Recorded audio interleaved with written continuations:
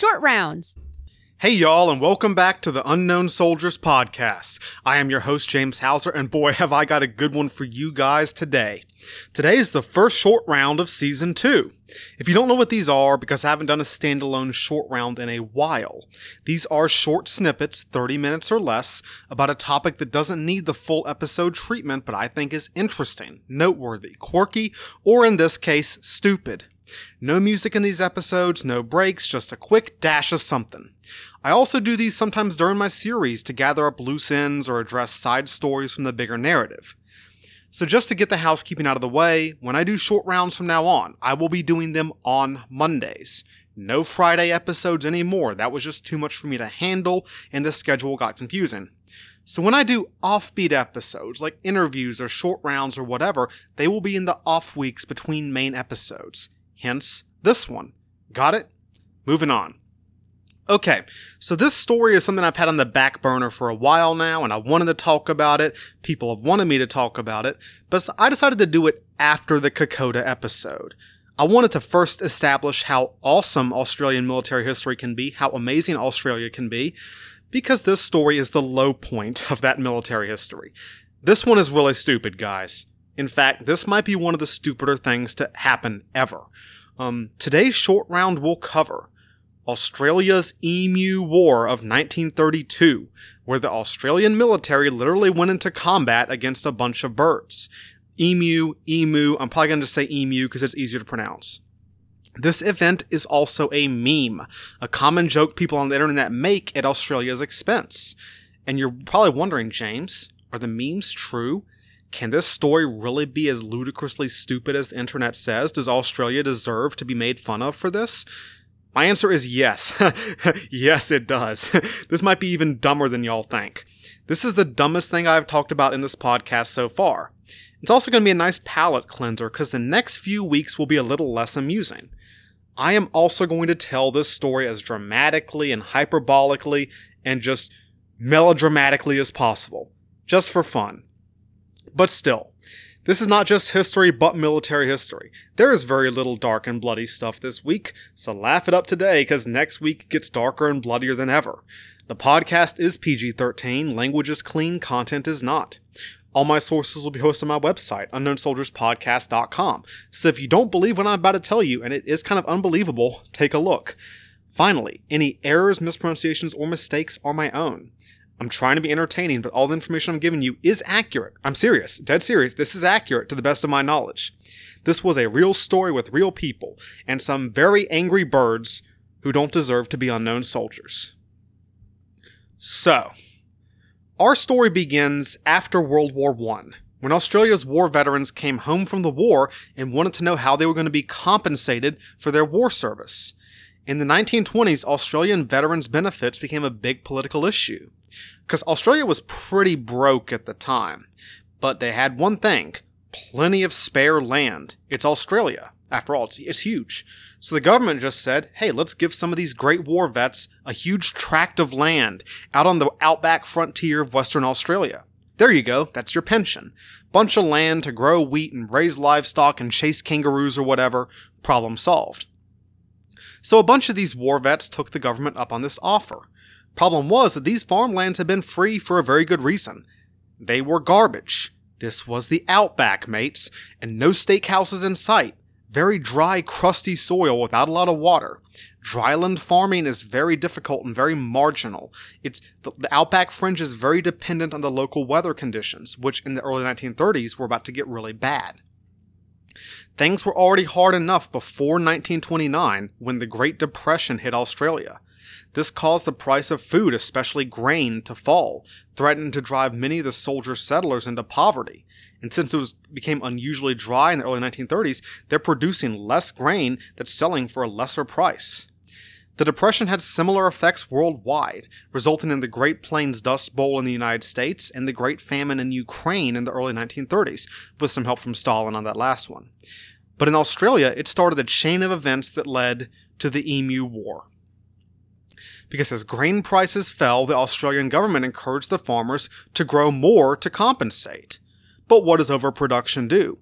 Economics 101, it lowers prices. The grain price is falling, grow more grain. Grain price is still falling, mate. Grow even more grain, etc. So when the farmers said to the government, hey, you guys told us to grow more. What are you guys doing up there? Help us out. The government offered to buy all the grain they produced at fixed rates. So the farmers grew more grain than ever. But then the bill came to the Australian Senate in 1930 at about the same time that grain prices took a nosedive, so they rejected it. Oops, now the farmers had a bunch of grain, nothing to do with it, and they were really mad at the government. By 1932, the farmers had had enough. They refused to load up any grain until the government paid up. The agricultural crisis in Western Australia was headed for a showdown, but then the tides of history shifted. For they all were confronted with a new enemy, an enemy with no mercy. The Great Plague descended on the farmers of Western Australia like legions of hell. The Horde had come. The fifth rider of the apocalypse, the Emu, had arrived. The emu, for those of you who don't know, is a large flightless bird, soft feathers, a long neck, and long legs, like a less colorful ostrich. They are big, up to 6 feet high, and fast, reaching speeds up to 30 miles per hour. And there are lots of these jokers. By the 1920s, they were regarded as vermin, like big, long-necked, feathered rats. The issue was that the soldier settlers' new farmlands were very close to emu migration routes. Emus usually migrate in the dry winter months, and in the early 1930s, when those dry spells were much more common and long-lasting, including in Australia, the emus changed course. And would you look at that? There's a whole bunch of grain and water here just waiting for us.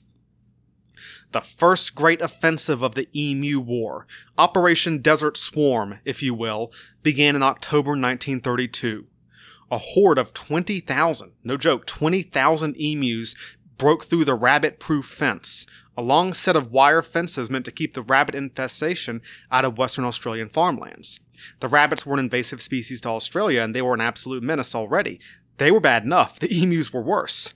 The emu attack easily ruptured the wire fences, and they thundered into the farmlands en masse like Patton's tanks. But the emus were not alone. They had made an alliance with an even older enemy. Destroying the rabbit-proof fence opened gaps for the rabbits, who also came in droves. Like heavy cavalry making way for the light infantry, the emus destroyed the Australian defenses and opened gaps for the rabbits to invade in the second echelon. The Western Australian farmers were at the mercy of their avian conquerors. The emus ravaged and trampled the grain fields, generally leaving trails of destruction all along the outback fringe. Farmers tried to chase them off with rifles, but even a single shot sent the massive birds scampering in every direction, trampling the crop. And the emus weren't just destructive on accident. Some stories have them being actively malicious, like destroying crops on purpose, or ripping up floorboards or breaking into barns to tear up whatever they could find. These birds were jerks. And of course, their rabbit allies provided light infantry support, destroying whatever the emus didn't. The soldier settlers of Western Australia were already having enough issues, what with Great Depression and dry season and all the Western Front PTSD, and now they were losing their entire grain crop to the feathered demon army of the East. The foul beasts were sundering their golden land, leaving pitiless destruction in their wake. And the Western Front vets of the Australian Army knew exactly how to solve a problem just like this. The Great War had taught them all some very hard lessons about stopping a massive army that threatened to destroy everything they held dear. They wanted machine guns. Machine guns for the emus. Good enough for the German, good enough for an even more heartless adversary. So a small group of soldier settlers went to Perth to lodge a petition, asking the government to provide them with machine guns. Minister of Defense Sir George Pearce heard their call and answered it. Now, the Australian government was not going to start passing out machine guns like Halloween candy. That was downright irresponsible. After all, what if the emus got their hands on one? Then there'd be real problems. So instead, Minister of Defense Pearce decided to send a few soldiers with machine guns to go take part in some pest control. None of the government's reasons for doing this look very good in hindsight. It seemed like a good idea at the time. They were facing criticism for failing to solve the farming crisis, especially after they promised to buy all that grain and then, well, didn't. The local army commander pitched it as a good field exercise, a test of machine gunnery against rapidly moving targets, which seems like the kind of thing an idiot would say. There was also a light cavalry unit nearby whose colonel wanted emu plumes and skins for his soldiers' new headgear, which is at least a tangible justification that doesn't sound like absolute brain rot. And finally, the government wanted to show that it was doing something, anything to help the farmers. They really seemed to believe that this would be good PR. So in their infinite wisdom, the Australian government decided to send a cameraman to get footage of this heroic action.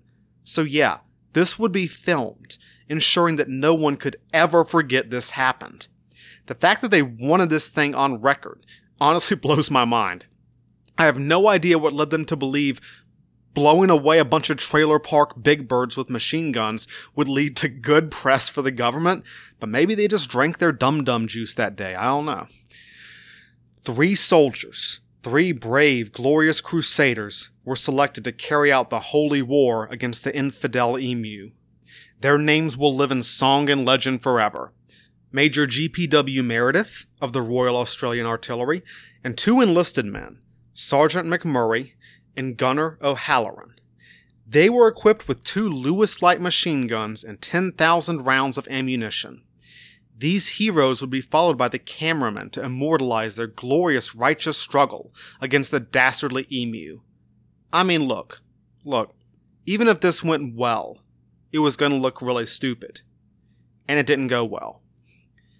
The Lewis light machine gun was a solid weapon, much beloved by the British forces that wielded them in World War I.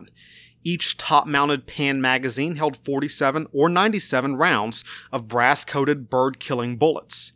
I can only assume that these machine guns were blessed and sanctified by the local priests, maybe dipped in holy water, before being wielded against the satanic flightless foes. On November 2nd, 1932, the saviors of mankind arrived in Campion, Western Australia, for their first showdown with the emu. And as luck would have it, around 40 or 50 emus arrived at exactly the same time. Major Meredith decided, hey, we'll start here. He asked some local farmers to herd those emus, the 40 or 50 emus, towards his men, so they could kill them with the Lewis guns. But the emus refused to cooperate. The enemy always gets a vote. Instead of kindly running into the trap, the emus broke up into small groups and fled into a nearby forest. Sergeant McMurray was frustrated. He opened fire at around 1,000 yards, almost beyond the range of the Lewis gun. His first burst fell short, but the second burst managed to kill a couple of emus. All the rest of them got away. First blood had been shed. The shot heard round the world. Later that day, Meredith and his men managed to surprise a small flock near the McGeorge farm, and they managed to kill another dozen birds before the rest, again, scattered into the outback.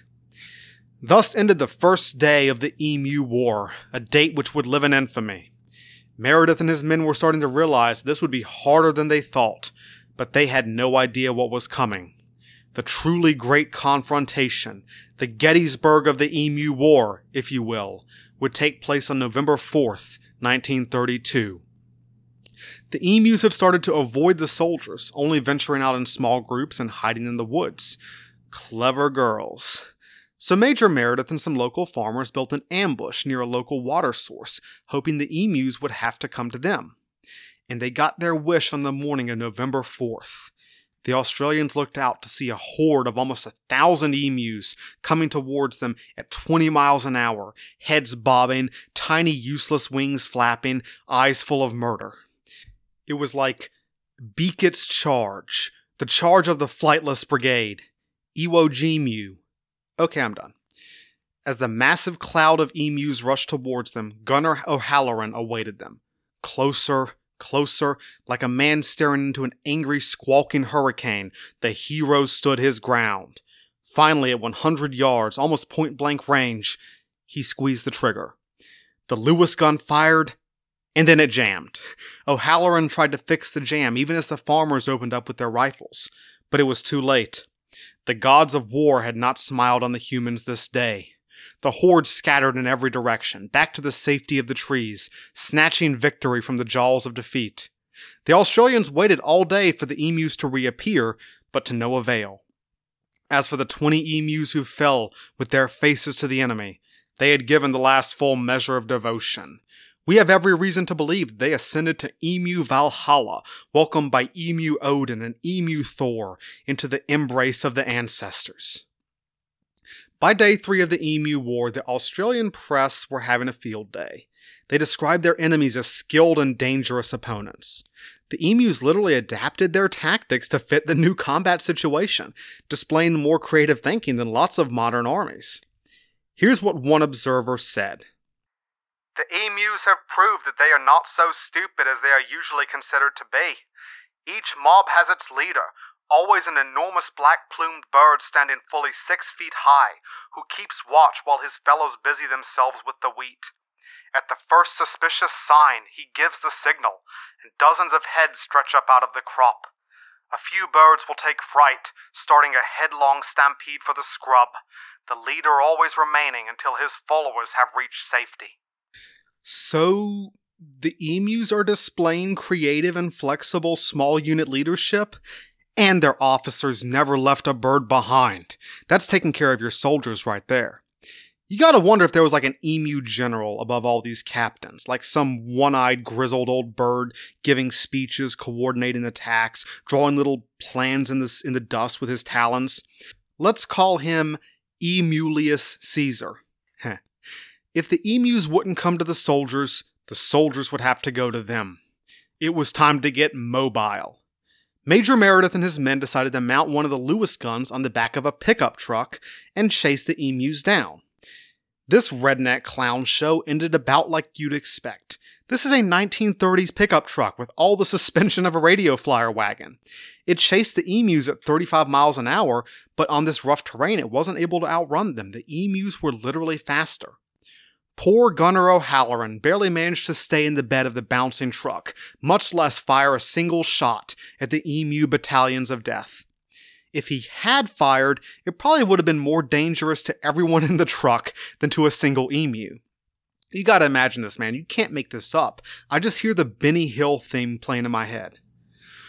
One farmer did manage to run down one emu with his truck, vehicular killing, but this is a big 6-foot-tall bird. This ain't roadkill material. The emu gave its life dearly. Its body got caught in the steering gear, sending the truck swerving off the road and plowing up a bunch of several meters of fence. Good night, sweet prince. You did not die in vain. On November 8th, reports came out that Major Meredith and his gallant heroes had expended 2,500 rounds, a quarter of all their ammunition, to kill 200 emus. And 200 is probably exaggerated, it's probably closer to 50, just based on the everything about this story. They might have kept up the fight, adapted their tactics, and turned the tide against their feathered foes, but like so many wars against a guerrilla opponent, the occupying forces had lost on the home front. The first campaign of the Emu War came to an end because the Australian government had gotten wind of the fact that people were laughing at them. This looked really stupid, it was really stupid, and it was on camera so no one could deny how stupid it was. And worst of all, it hadn't even worked. The emus were still out there, waiting. The politicians and the press had a field day with the Emu War. On November 9th, the Prime Minister had to answer questions from Parliament about this hillbilly nonsense going on out in Western Australia. One politician asked if they were going to hand out medals to all the brave heroes fighting in this war. Another politician said, the medals should probably go to the emus, who have by all accounts won every round so far. It was also noted that the military's campaign hadn't just been ineffective, it had been counterproductive, because all those escaping emus, whenever someone fires a shot, they just trampled all the grain in their path. The army had exacerbated rather than prevented the damage to farmers' crops. One ornithologist, a scientist who studies birds, if you didn't know, observing from afar, had this to say about the first campaign of the Emu War. The machine gunners' dreams of point-blank fire into serried masses of emus were soon dissipated. The Emu Command had evidently ordered guerrilla tactics, and its unwieldy army soon split into innumerable small units that made use of the military equipment uneconomic. A crestfallen field force therefore withdrew from the combat area after about a month. Soon after the end of the first campaign, Major Meredith filed his report. In it, he noted that the emu was actually extremely difficult to kill. It must be realized that an emu full out can do 45 miles per hour. Consequently, the target is, after the first burst, a very rapidly moving one, and is only visible for a very short time. Moreover, the emu is an amazingly hard bird to kill outright. Many carry mortal wounds up to a distance of half a mile, on actual observation. Major Meredith continued, his report taking on a tone of awe, respect, and fear. If we had a military division with the bullet-carrying capacity of these birds, it would face any army in the world. They can face machine guns with the invulnerability of tanks. They are like Zulus, whom even dum-dum bullets would not stop.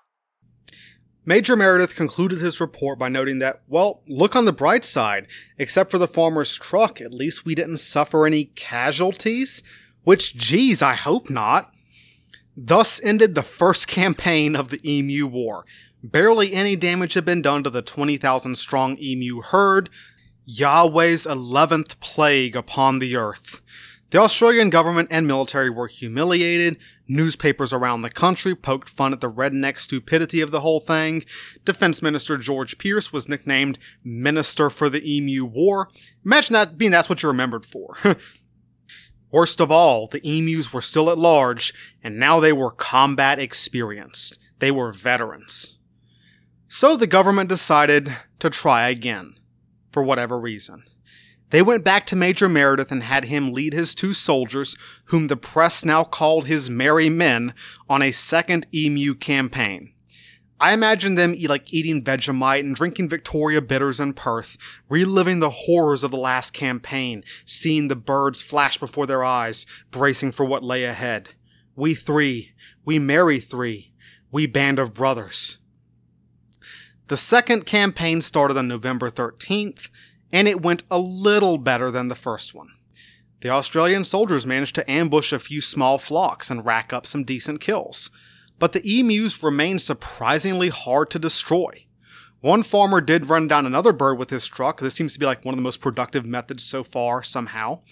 And when they inspected the body, they found that it was already carrying 5 bullets from previous encounters. They hit this thing 5 times and it wasn't dead. You gotta be kidding me. These things have hit points. One soldier remembered. There's only one way to kill an emu. Shoot him through the back of the head when his mouth is closed, or through the front of his mouth when his mouth is open. That's how hard it is.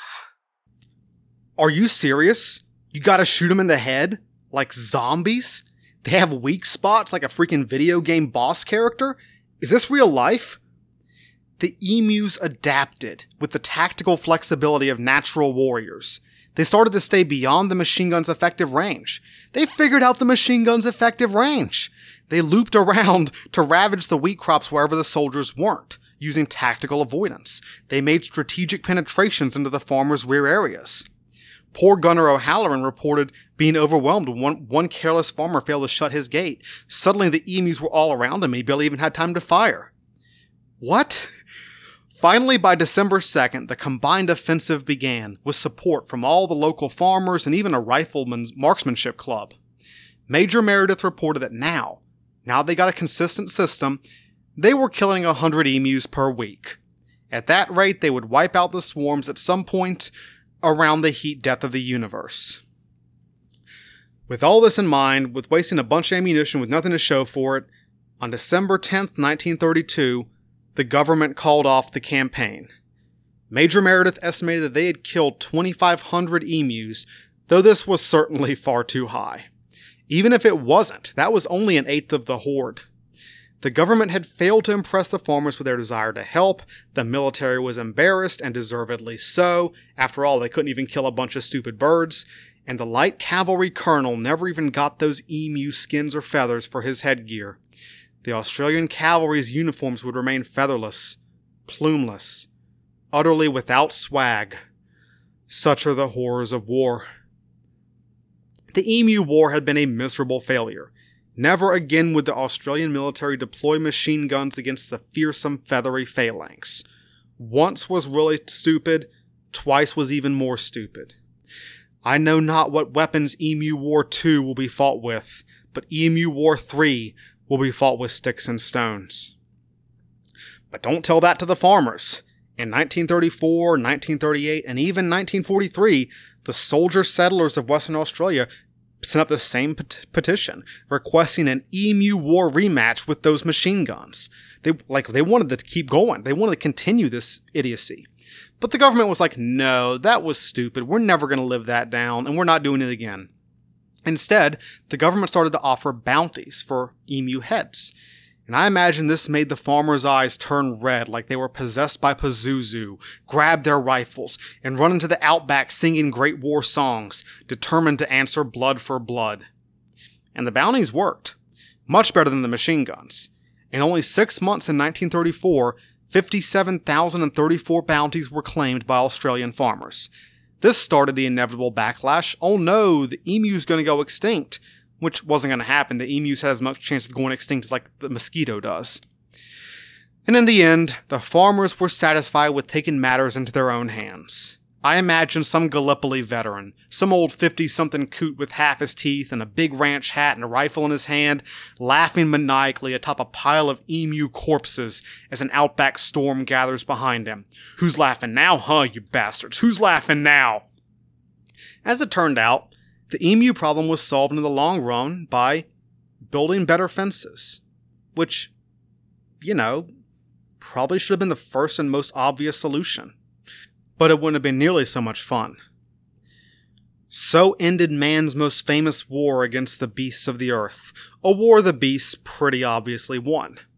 To this day, the emu remains a symbol of Australia, often a patriotic emblem of its diverse wildlife and wide open spaces, but also a meme reminding the Australians they lost a war to a bunch of birds.